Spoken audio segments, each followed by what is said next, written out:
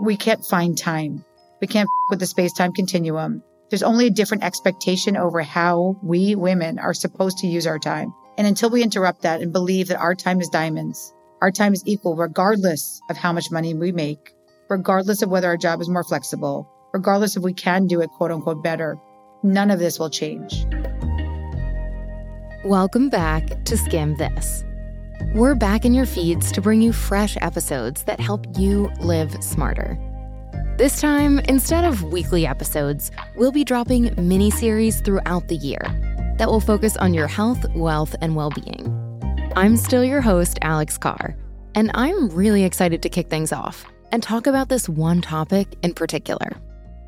For the next 4 weeks, we're going to be talking about the state of women in America.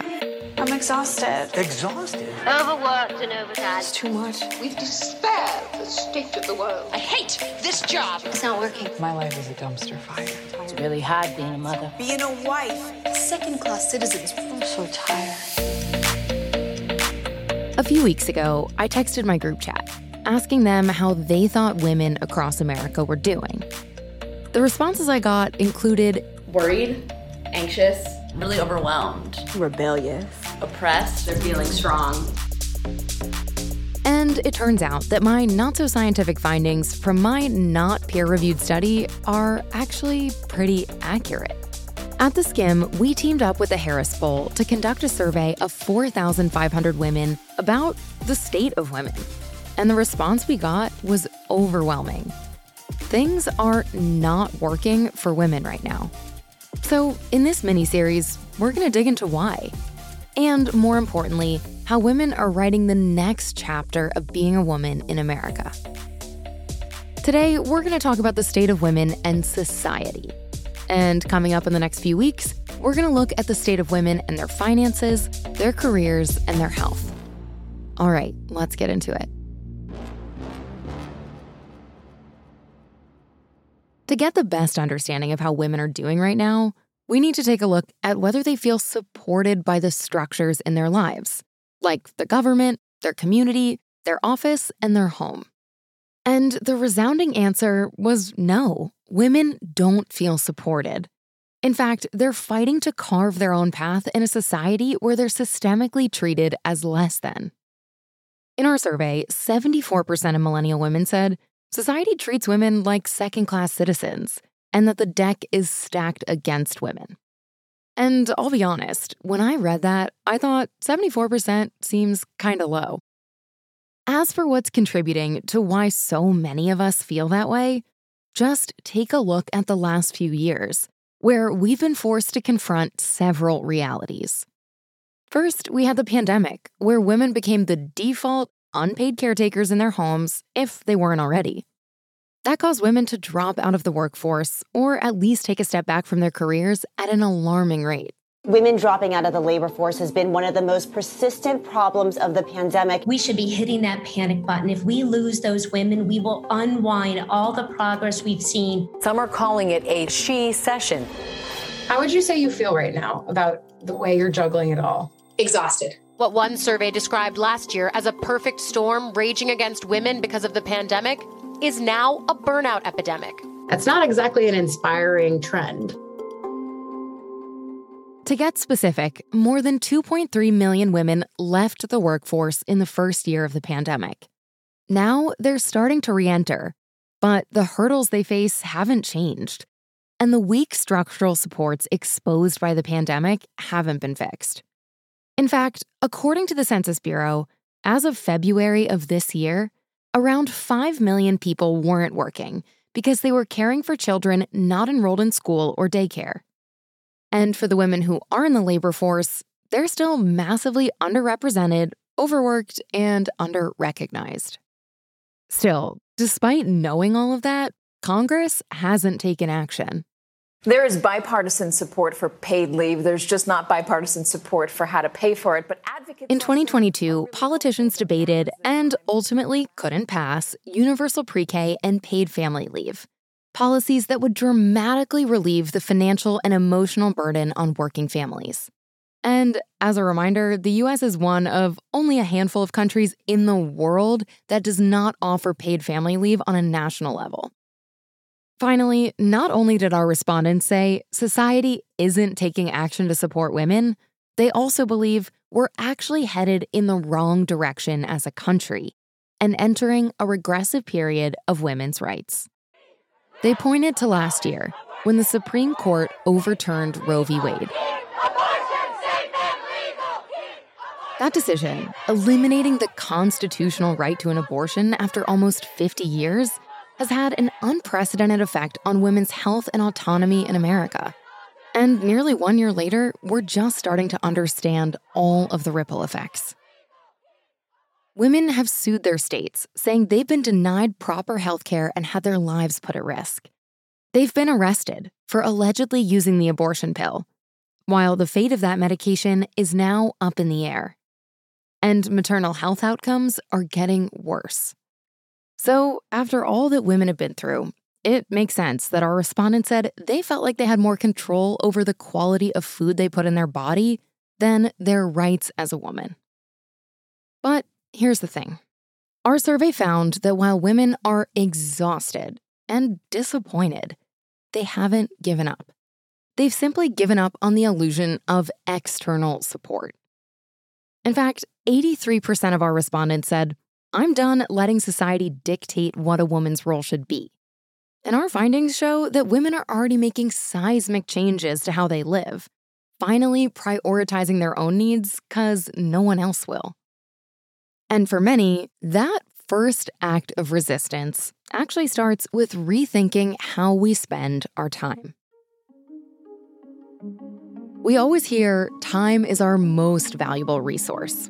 But for women, it doesn't really feel like our time is valued. It's no secret that women often take on more household responsibilities when they have a family or get married, which can just feel like another full-time job. Not to mention, single women or those who are child-free often have fewer resources and face other obstacles like discrimination when they ask for help. So when we hear people talking about the fact that women can do it all or we can juggle so many things at once, it doesn't feel true to our experience. And that's why 83% of study respondents told us they're ready to take back their time.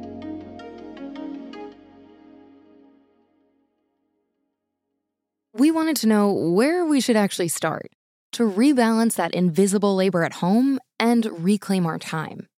So we called up an expert, Eve Rodsky. Eve is the New York Times bestselling author of Fair Play and Find Your Unicorn Space. And she spent her career fostering more fairness at home and inspiring women's individual fulfillment. All right, let's give her a call. So Eve, one of our biggest findings from our State of Women survey was that women are really looking to reclaim their time. And to me, you're known as someone who's really started the discourse around what that means and what fair play in the home means.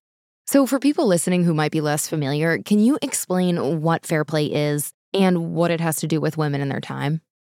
Yes. Well, let's just say I did not set out to be an expert on the gender division of labor. That was not what was on my third grade. What do you want to be when you grow up board? When it probably said like astronaut or veterinarian.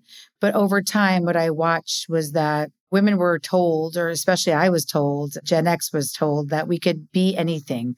We could do anything, that we had agency over our lives. But then as I got older, I realized that actually that's not true, that time is our most valuable currency. And women are conditioned to give that currency away for free. And you mentioned we have this societal issue where men are taught to think of their time as precious, and women are basically told that they have infinite time and can fit it all and do it all and juggle it all. Where do we see these assumptions actually play out in our lives, and what's the ripple effect of that? Well, what was interesting when I started to work on fair play, and what fair play is really a recognition that a lot of the ills that affect women, whether it's their pay gap, whether it's the bias against them for being mothers, whether it's burnout, comes from the fact that women do all the invisible work for every single nation. There's not one nation where women are not assumed to be the primary caregivers and do all of the housework and childcare. And so when I developed Fair Play, which was based on the premise that to have women step into their full power in the world, we need men to step into their full power at home, what I realized was that the biggest barrier was actually how we perceive women's time. As you just mentioned, what I like to say is that women's time is viewed as infinite, like sand, and men's time is protected and guarded like it's a diamond. And if you don't believe me, just look at all of the health curriculum in every 50 states that says that breastfeeding is free when it's really an 1,800-hour-a-year job. If you don't believe me that women's time is less valuable than men's time, watch women, or especially women of color, enter a male profession. Salaries automatically come down. And on that first point of rebalancing the labor at home, I guess I want to know, how do you recommend someone start that conversation with the people in their household? I think it might feel uncomfortable or foreign, or like we're reneging on responsibility. Like, how should we approach that first conversation? We know that in hetero cisgender relationships, when women are married to men, once children are introduced into the relationship, men do 5 to 15 hours a week less. And especially if you think you have a fair partner, a lot of that times it doesn't always stay that way. And that is because of cultural expectations. And so we have to break these assumptions early.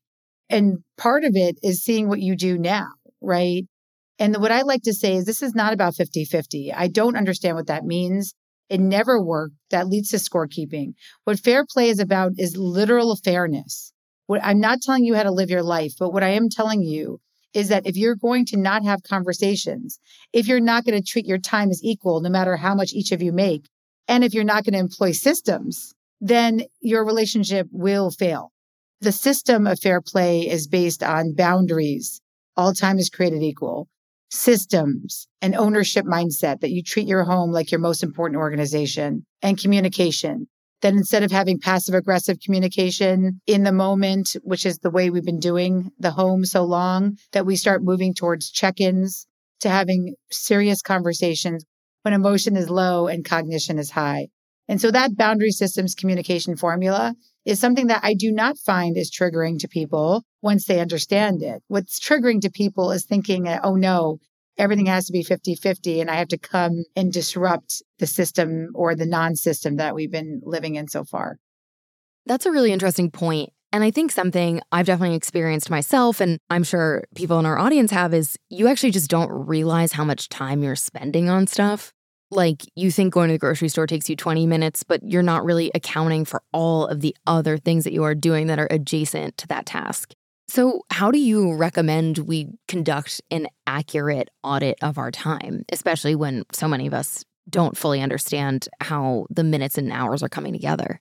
Well, I think the beauty is I did it for you. I mean, that's what the fair play cards are. They're a metaphor. The cards, the metaphor of the cards, represent every single task you would have to do, raising a family and housework within a family unit, even a roommate unit. There's 60 cards if you don't have kids. That's the metaphor. It's a card game. You add 40 if you do. And there's wild cards. So what it is, it's a tool. It's a conversational tool to understand what you may be doing that is hijacking your time. And you don't want to be doing it all. So for example, bill pay. If you have children, scheduling their extracurricular appointments, their doctor's appointments, making school lunches, signing up for Girl Scout cookies, ordering and sales, laundry and meals. But I think what happens is our time is hijacked because somehow we just think that running a home is meals and laundry and dishes. That's 3 of the 100 cards. And so what I like to do is for people to look at all of the 100 cards. And before they decide who's going to do what, which is a way to do a time audit, I like for people instead to start telling their stories. And so what do I mean by that? Over coffee, over a drink of wine, you pull a card.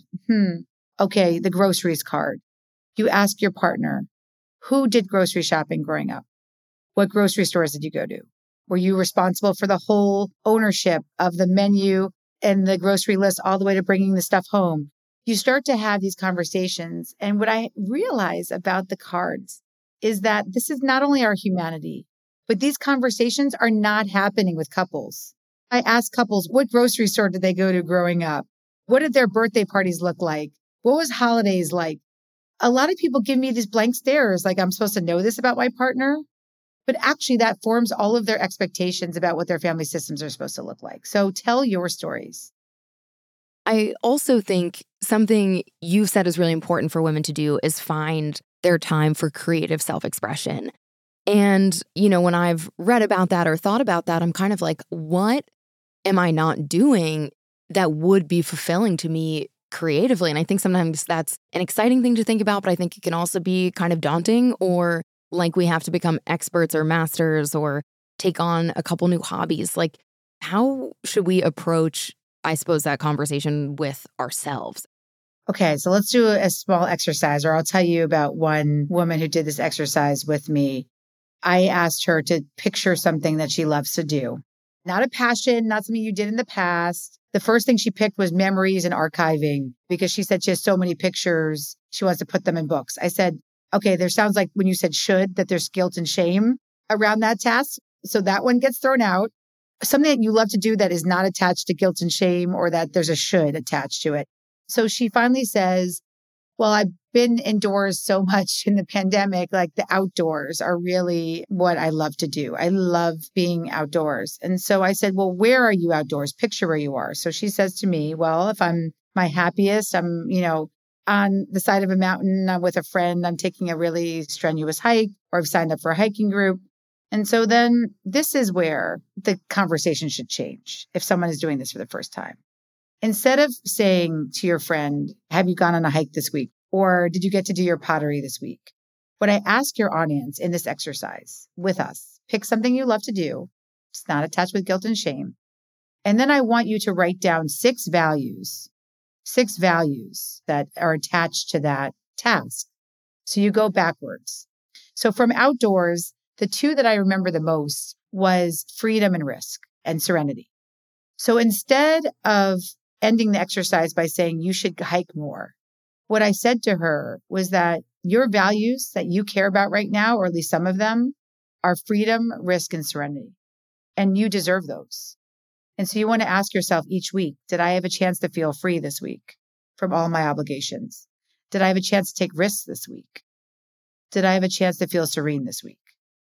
That's how you begin a practice of starting to understand your deeply held values that society doesn't put on you. And when you can start investing in those values, and they can change, then there's many activities, right, Alex, that you could do that have freedom and risk and serenity in them that aren't just hiking. That's what I ask people to do. That's the exercise where I like to start. I want to know how you think about accountability when it comes to fair play and finding that time for creative self-expression. How do we hold ourselves accountable to this new way of thinking about our time?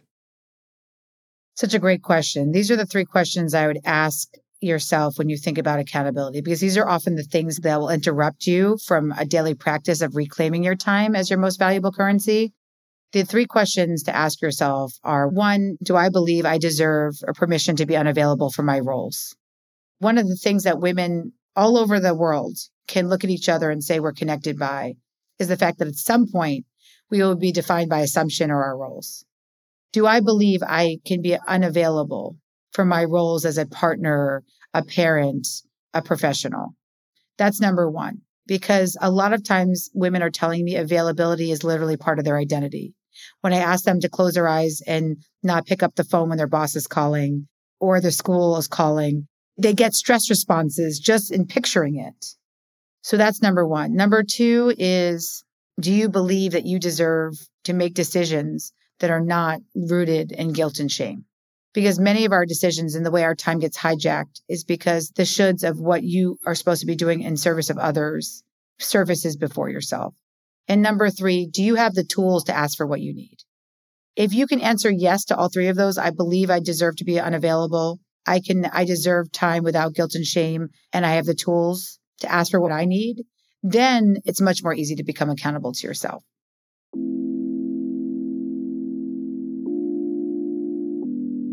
My last question for you is just a personal one.